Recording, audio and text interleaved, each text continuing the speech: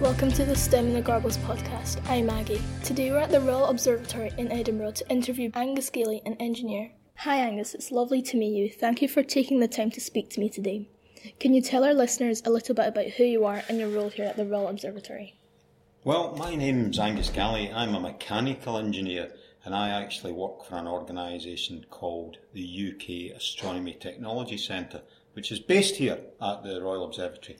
I work with other engineers and we design and build instruments for the large astronomy telescopes.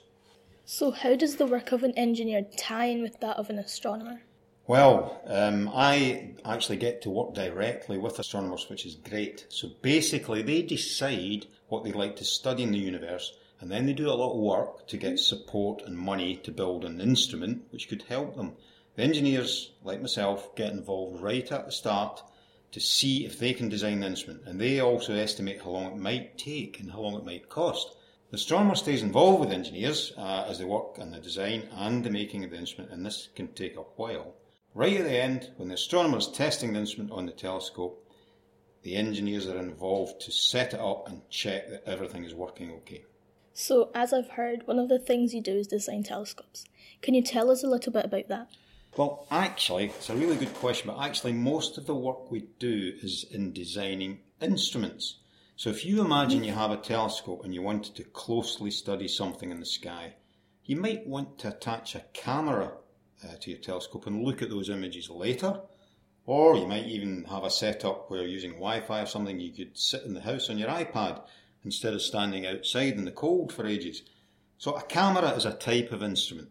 And we design instruments that go into the telescope or go onto the telescope so that astronomers can view the images on a screen. They can do that either live or later on if they want to study things a bit closer.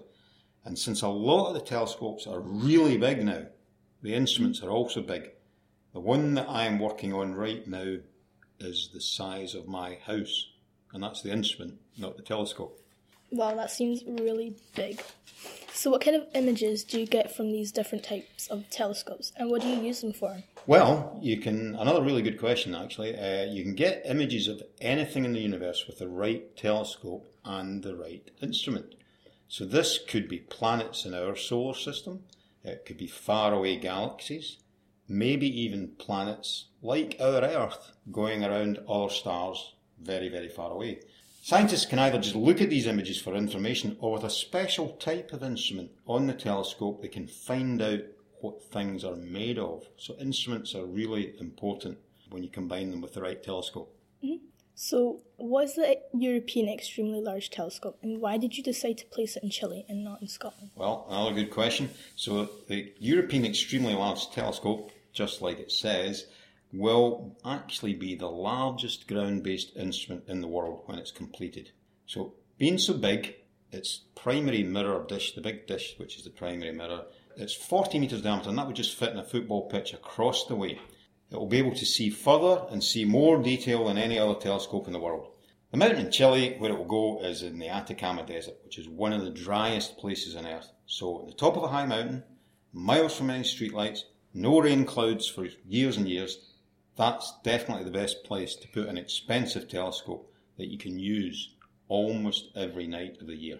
I really agree with that because, as I've read, Chile's extremely dry, and that's exactly where you would put a giant telescope. You're absolutely right, and there actually are quite a lot of telescopes already out there, but they're getting bigger and bigger and doing more and more science, and this will be the biggest one, and it's actually got its own dedicated mountain.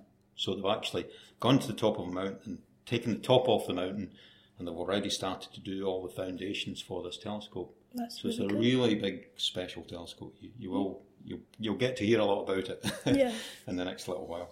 I've also read that you have large telescopes in space. Why do you need to put them into space? Right.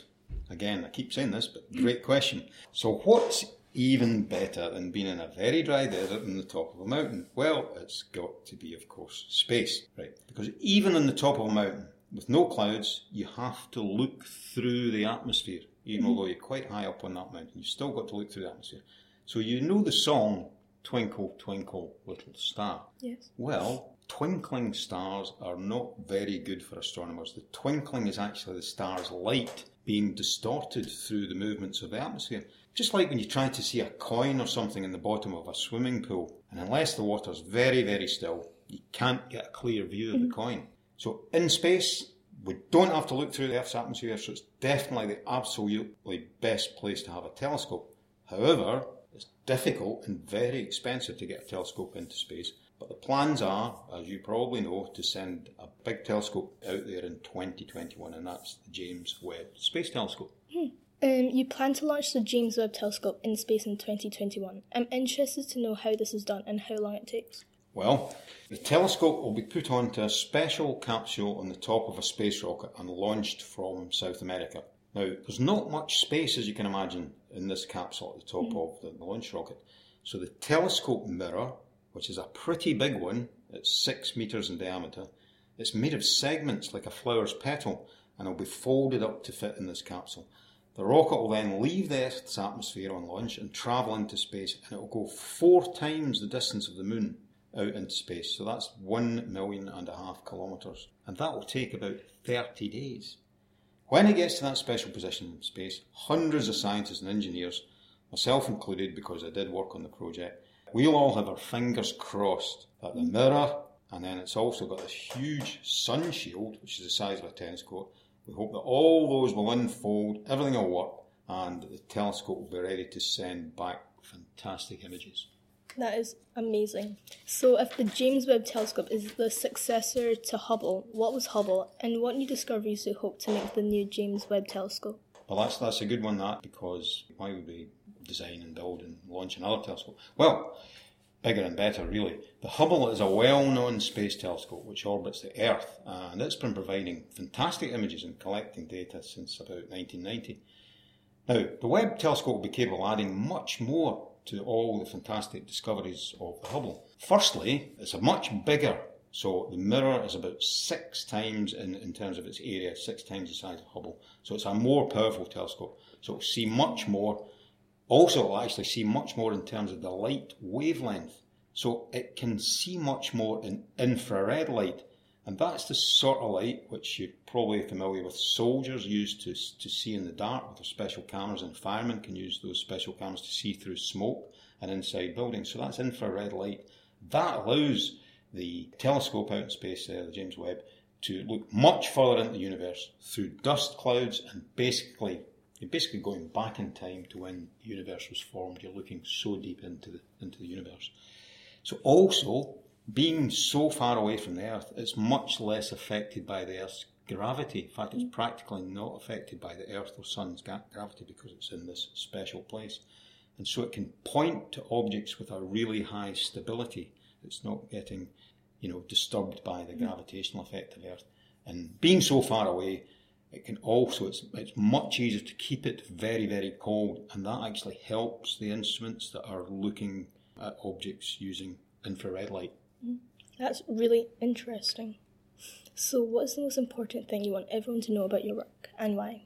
Well, I like people to know that I'm working on really big, what I would call news headline projects, like the world's largest telescope, the next really big space telescope. So that's fantastic to be associated with both of those projects. And I think being able to work on these type of projects means that when I talk to people in the public or pupils in schools like yourself, I can say, look how important it is to have engineers for helping science discoveries. And this can get people's attention because they know a lot about the science, or they know some stuff about the science, but they maybe don't know that you need engineers to make this happen, to design the telescopes and the instruments. So I then like to tell them, well, how important it is to have engineers to invent and design everything that we need in our daily lives. And you do need engineers to design everything that's around you. So it's very important. So it's really great having these cool projects to mention because it gets people's attention. You'll be happy to know this is my last question. I watched a BBC Sky at Night episode that regular people like myself can collect data. So how can I take part in that? Well, Maggie, you've been asking some fantastic questions, and I'm not glad to hear it's the last one because I could sit here all day and talk about these things. Yep, there are opportunities where anybody can take part. I think the reference that was to something called planethunters.org, and there's another link, zooniverse.org. Yeah. Now, if you want to find those links and you can't find them, then get in touch with us. We can connect you to those. But what I understand about those setups is that one of the projects is using humans instead of computers to go through lots and lots of data and patterns in that data. And sometimes humans are better than that, than even the most powerful computers. So the more people that get involved to look at these patterns and look for certain things in those patterns, and one of the things that's associated with is looking for these planets in faraway stars that might be like Earth. And I think we hear a lot about that in the news, that those kind of discoveries. So there's lots and lots of telescopes and instruments being used to collect this data. And it's just so much to get through. And you think, well, why not use all the thousands of people out there that, kind of switched on by astronomy to help us do that? So thank you for answering all my questions. It was a pleasure to meet you. It was great to answer the questions. Thank you. Thanks very much. So here we are at the Royal Observatory. We've learned that there are many roles that people can have. We've met engineers and astronomers and of course our host Fiona, who does outreach work. Thank you all for taking the time to speak to us today. I'm Adam. I'm Maggie. And I'm Erin. Thank you for listening to STEM in the Gorbals podcast.